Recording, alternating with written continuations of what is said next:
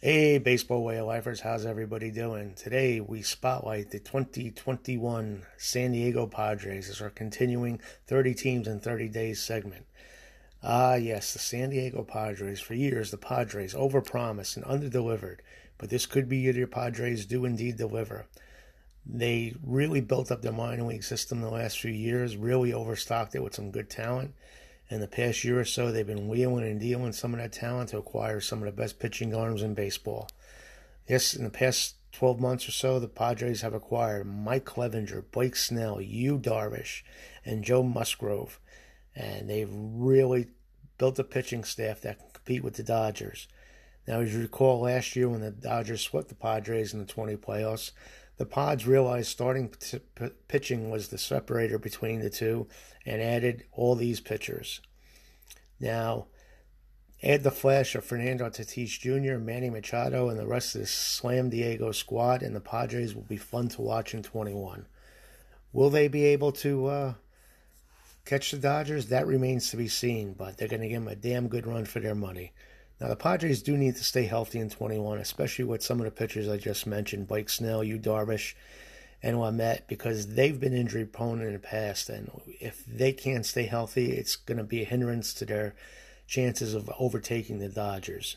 And as far as the core of the everyday lineup, you just have to hope Manny Machado and Fernando Tatis stay healthy and just have their usual typical seasons, and all will be right. I know Tatis had a scare in the preseason this year, the exhibition, spring training, I should say, and it gave a little bit of a fear factor in San Diego management there. But I think he will stay healthy. I mean, he is just a stud, and he's going to do well.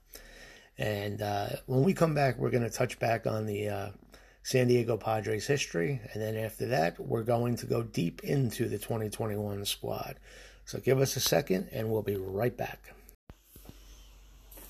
Yes, the San Diego Padres. They've been around since 1969. Time sure flies. Over 50 years since they've been in baseball, and that is hard to believe. They've won 2 pennants since they started. 1984 and 1998, they were the National League champions. But they had a rough road because they ran into 2 buzzsaws in the World Series. The 84 Tigers, who had a year for the ages, and the 1998 Yankees were the best baseball teams of all time. Winning hasn't always come easy for the Padres. They've had 15 winning seasons in franchise history, and there have been a lot of lean years lately. So a revival in San Diego is well welcomed by the denizens of San Diego, and I think San Diego is ready to embrace them since they are the only team in town, and go for a long ride with this Padre team the way it stands now.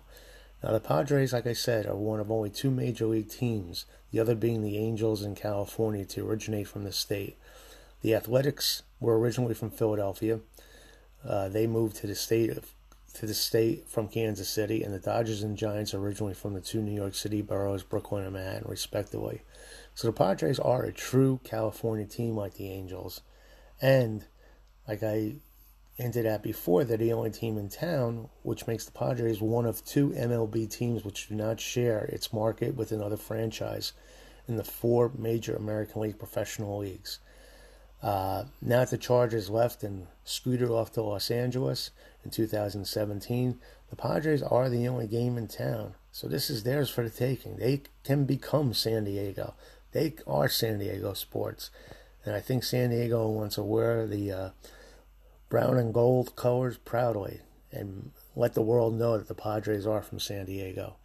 Now, the A's are the only other team which does not share its city proper with another professional sports league, with the Raiders moving to Las Vegas.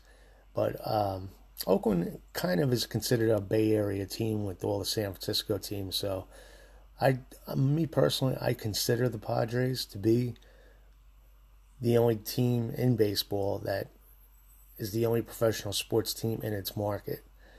And another funny thing is about the Padres is everyone talked about the Mets until Johan Santana pitched that somewhat of a no-hitter. It was a no-hitter, but this was before instant replay. But if there was replay, that would not have been a no-hitter. So the Mets ended their long streak after 50 years of no-hitters, not having a no-hitter. But the Padres now, people forget that they have gone 8,020 games without throwing one, and that is a major league record. So that is their claim to fame. Now, how did the Padres get their name? Well, the Padres adopted their name from the Pacific Coast League team that arrived in San Diego in 1936. There's a lot of history behind that team, as that franchise won the PCL title in 1937, led by the splendid splinter Ted Williams, the future Hall of Famer. He was a native of San Diego, and he rocked the house when he was with the San Diego Padres. The team's name is Spanish for fathers, and that refers to Spanish Franciscan friars who founded San Diego in 1769. Now, in 1969, San Diego was granted a Major League Baseball expansion team, and they joined the ranks as one of 4 new teams along with the Expos, who now are the Washington Nationals, the Kansas City Royals, and the Seattle Pilots, who left after 1 year. They had horrible stadium conditions in Seattle, and they became the Milwaukee Brewers. Their original owner was C. Arnold Smith, a prominent San Diego businessman and former owner of the PCL Padres, so there's a connection there. And his interests included banking, hotels, tuna fishing, real estate, and airlines. So he was a well-diversified businessman. And despite the initial excitement, the guidance of long-term baseball executives Eddie Leishman and Buzzy Bavasi, as well as a new playing field, the team really never took off, and they struggled. They finished in last place in each of its first 6 seasons in the National League West, losing 100 games or more 4 times. So it was tough to get enthusiastic about the Padres, that's for sure. And one of the few bright spots on the team during the early years was first baseman Nate Colbert. I love Nate. I'm a big Strat-O-Matic fan. The Padres I was born in 1961, so I was fascinated with the 1973 team. And Nate Colbert was the best player on that team. So I have fond memories of rolling the dice with Nate Colbert as my first baseman. And they got Nate as an expansion draftee from the Houston Astros. And believe it or not, he is still the Padres' career leader in home runs. Then the team's fortunes got better, and they won 5 National League West titles and reached the World Series twice, 1984 and 98. And as I mentioned before, they lost both titles to very good teams. And the big man in the 80s and 90s, you guessed it, Tony Gwynn. He won 8 batting titles while he was with the Padres. And then they moved to their current stadium, Petco Park, in 2004. And as I said, the Padres, as of 2020, are the only team in Major League Baseball yet to throw a no-hitter. Andy Ashby came close. Remember Andy? September 5th, 1997, we took a no-hitter into the 9th inning. That's as close as the team has come to achieving that feat. And last year, who will ever forget Slam Diego? In the year of COVID, Slam Diego got a lot of attention. They became the first Major League team in baseball history to grand slams in 4 consecutive games. What were the odds? Now, since we're just concluding spring training, it should be noted that the team has played its spring training games at Peoria Sports Complex in Peoria, Arizona since 1994, and they share that stadium with the Seattle Mariners. Prior to that, they held spring training in Yuma, Arizona at Desert Sun Stadium. Yuma was popular with the Padre fans. It was a short driving distance, 170 miles, and many fans would travel by car from San Diego for spring training games. When they moved to Peoria, it was very controversial, but was defended as a team as a reflection on the low quality of facilities in Yuma and the long travel necessary to play against other Arizona-based spring training teams, who were basically all located and still are in the Phoenix, Tucson areas, and that's pretty far from Yuma. So despite the fans loving the proximity, they did have to move to just avoid the wear and tear of traveling in spring training. So that can knock anybody out. Now, as you remember when you old-timers like me, that the first San Diego Padre logo depicted a friar swinging a bat with the Padres written at the top, while standing in a sun-like figure with the San Diego Padres on the exterior of it. The swinging friar has popped up on the uniform on and off ever since. He's no longer used as the primary logo. It remains as the mascot of the team and is now utilized as an alternate logo on the uniform sleeve. Brown and gold were the Padres' original colors. Now let's see how that plays into history as we progress. They were cream base for the home uniforms and a tan base for the road uniforms.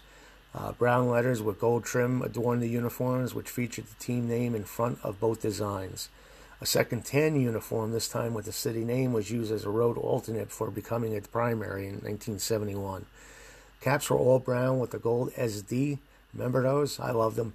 Though the team later broke out an alternate gold cap with brown brim and SD lettering. Switching from flannel to polyester in 72, which a lot of teams were doing, the Padres changed their uniforms and wore old gold uniforms and pants regardless of road or home games, with the only difference being the gold road uniform blazoned with the city name and the home uniform with the team name. The Padres broke out a new brown cap, complete with gold front panel and a brown SD, which would remain for its next several years.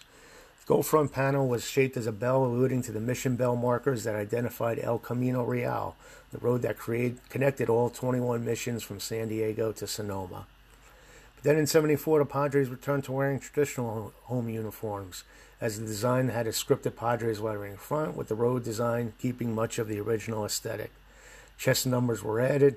In 76, the Padres ditched the buttons in favor of pullovers for the home uniform. In addition, they went with a brown uniform top for road games, featuring gold sleeves and gold letters. So you can see the changes. The Padres have always been changing their uniforms. And then the brown uniform serves as the template for the Padres' next uniform set in 1978. The home uniforms now featured brown sleeves and gold letters, and a gold alternate with brown sleeves and letters were also released. The full team name, which was written in a more futuristic font, was emblazoned in front, while the swinging friar logo was added to the left sleeve.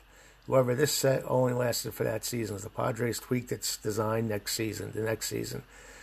The updated design removed the swinging friar logo while returning to the team name city dynamic for home and road games, respectively. Then from 80-84, they changed it a little bit. They added a little orange to the scheme. And the team's next uniform removed the contrasting colored sleeves and chest numbers, and orange was added to the letters and striping of the home uniforms, and trim and striping of the road uniforms. The caps were also updated to feature orange trim on the SD and within the gold panel. In 1984, the Padres added the initials RAK on the left sleeve in honor of Ray Kroc, their owner, who had passed on. In 85 and 90, the Padres switched to using a script-like logo in which the Padres was written sloped up. That would later become a script logo for the Padres. The team's colors were changed to brown and orange and remained that way through the 90 season. In 89, the Padres took the scripted Padres logo, put it in a gray ring that read San Diego Baseball Club with a striped center. Who remembers that? That same year, the Padres returned to wearing traditional button uniforms. The home uniforms featured the scripted Padres in front, while the road uniforms had the SD emblazoned on the left chest. Brown letters with orange trim and brown pinstripes adorned both uniforms. The RAK initials remained until 1986, and an all-brown cap with the orange SD was used with the uniform. Then in 91-93, they changed the color scheme again. The Padre logo was updated. The color of the ring was changed to silver, and the Padre script was changed from brown to blue. The logo only lasted 1 year, as the Padres changed their logo for the third time in 3 years, again by switching colors of the ring. The logo became a white ring with fewer stripes in the center, and the darker blue Padres script with the orange shadows. In 91, the team's colors were also changed to a combination of orange and navy blue. The home uniform kept pinstripes, but were changed to navy blue, which also implemented the letters. The road uniforms eliminated the pinstripes and added the city name and navy blue block letters with white trim and orange drop shadows. A navy cap with the S in white and D in orange was used with the uniform. The team logo was added on the left sleeve in 96. Then the Padres unveiled a navy blue alternate uniform in 97, featuring the team name in front navy blue with orange drop shadows. Other features include orange numbers, the back, and white piping along the chest, neck, and sleeves. White chest numbers were added in 99. Initially, the swinging friar logo was added to the left sleeve, but was removed after the 98 season in favor of the team's primary logo, which lasted until the 2020 season. The following year, the Padres began wearing an alternate white uniform, which bore the same features as the primary home uniform minus the pinstripes and orange trim. Navy blue piping was also added. An alternate navy cap with the white SD was used with the uniform. Uniform became the primary in 2001, I should say, after which pinstripe uniforms were retired following that season. And in 2004 to 2015, they went to the blue and sand look. And then in 2016, they went to the blue and white look. And I never was a fan of either one, to be honest with you. But lo and behold, in 2020, they've gone back to the brown and gold pinstripes. The new uniform design features the brown and gold colors, and they were revealed on November 9th of 2020. The team featured brown and gold on each of the 3 unveiled jerseys, including the return of pinstripes to the Padres home jersey for the first time since 2001, and a sand-colored road jersey along with the pinstripes, making the Padres the only team in Major League Baseball to wear road pinstripes for the first time since 2010. Alternate pinstripe sand pants are paired with the brown alternate jersey. The shade of the sand color is noticeably darker than the sand-colored road uniforms worn from 2004 to 2010. An all-brown cap with SD in gold was released. With the uniform, the Padres again were the only team without a gray jersey. And, as we know, they have the camouflage jersey in 2000. They started wearing that, and it's now in its 7th iteration. Since starting in 2008, they've worn camouflage jerseys for every home game. So the Padres pay respect to the military because they are based in San Diego, and the military has been a big part of that fan base for a long time. And like I said, the Swinging Friar is currently the mascot of the team. Some in the past confused the chicken, famous San Diego chicken, as being the mascot of Padres. Although he does make appearances occasionally at San Diego sporting events, he has never been the official mascot of any sports team. Now, when we come back, yes, I know it's been a long history lesson, but we'll touch back on in more detail the 2021 San Diego Padres. Okay, back to 2021, the San Diego Padres. And let's go with their projected go-to starting lineup. And it is quite impressive. Leading off will probably be shortstop Fernando Tatis. He is going to do it all. And you can't ask for a better leadoff man than Fernando. Both he and Manny Machado, and you put in Will Myers, they're going to provide quite a lot of pop for the Padres this year. It wouldn't even surprise me if Fernando gets close to 40 home runs, and he could probably steal 30 bases, as he's going to be one of the top sluggers in the game today. And to me, he is a good a leadoff hitter as you can get. So I can't complain about Fernando being in the number 1 spot. And I don't think Jake Cronenworth is going to complain being in the second hole. He's the second baseman. He'll probably be the second place hitter in the lineup. Good hitter. He not bad pop for a second baseman, average at best, but he'll do what he has to do in that lineup. He's originally came up through the Tampa Bay organization, so those Tampa Bay players, they play the game the way it should be played. And batting third, Manny Machado. And I've heard no complaints about Manny Machado so far as a San Diego Padre. He'll be batting third, and I expect over 30 homers for him. And again, he'll have a slugging percentage probably over 500. And it's amazing how people forget how he was criticized for being a dog. But, Manny has his moments, but this guy just flat out produces. And I like him in the number 3 hole. Now, I think all eyes are going to be on Eric Hosmer at first base. I think they're expecting bigger things from Eric. They're going to probably give him the clean spot this year. But he is going to have to start hitting the ball a little bit better than I think he has in the past. And then Tommy Pham is another one, a center fielder, who I think it's time for Tommy to step up his game too. And same with Will Myers. So 4 through 6 with Hosmer, Pham. Pham's a center fielder. Will Myers is the right fielder. These guys are stud ball players. I just think they have more potential than what they've been showing the last few years. And if they can carry their weight in the 4 through 6 hole, this is going to be quite a lineup for the Padres. Now, Victor Caratini, who they got in a trade with the Cubs, he's Yu Darvish's caddy. He's his catcher, personal catcher. He'll probably be the starting catcher most of the time. And then Jerickson Profar in left field. A lot has been expected from Jerickson so far in his career. Texas had high expectations for him. Then he went to Oakland. Maybe it's time without all eyes upon him to blossom into what he can be. So the lineup, to me, it's not as strong as the Dodgers lineup, 1 through 8, but it's serviceable. And coming off the bench, it looks like for catcher, Luis Campusano. Infield outfielder, Hae-Sung Kim. Infield outfielder, Tucupita Marcano. And outfield infielder, Jorge Mateo. Jorge Mateo, the Yankees had high expectations for him at one time. So he's 25, 20, still considered a prospect. Most of these guys off the bench are considered prospects. So they're going with the younger guys coming off the bench, and hopefully one or two of them can develop and become the ball players San Diego hopes them to be. Now, the starting rotation is what rocks my world. I mean, I think it's as good as any rotation out there. All these guys could be an ace on any ball club. But it looks like Yu Darvish and Blake Snell, of course, based on their past and what they've proven to do. Yu Darvish with a fantastic 2020 year. I love you. And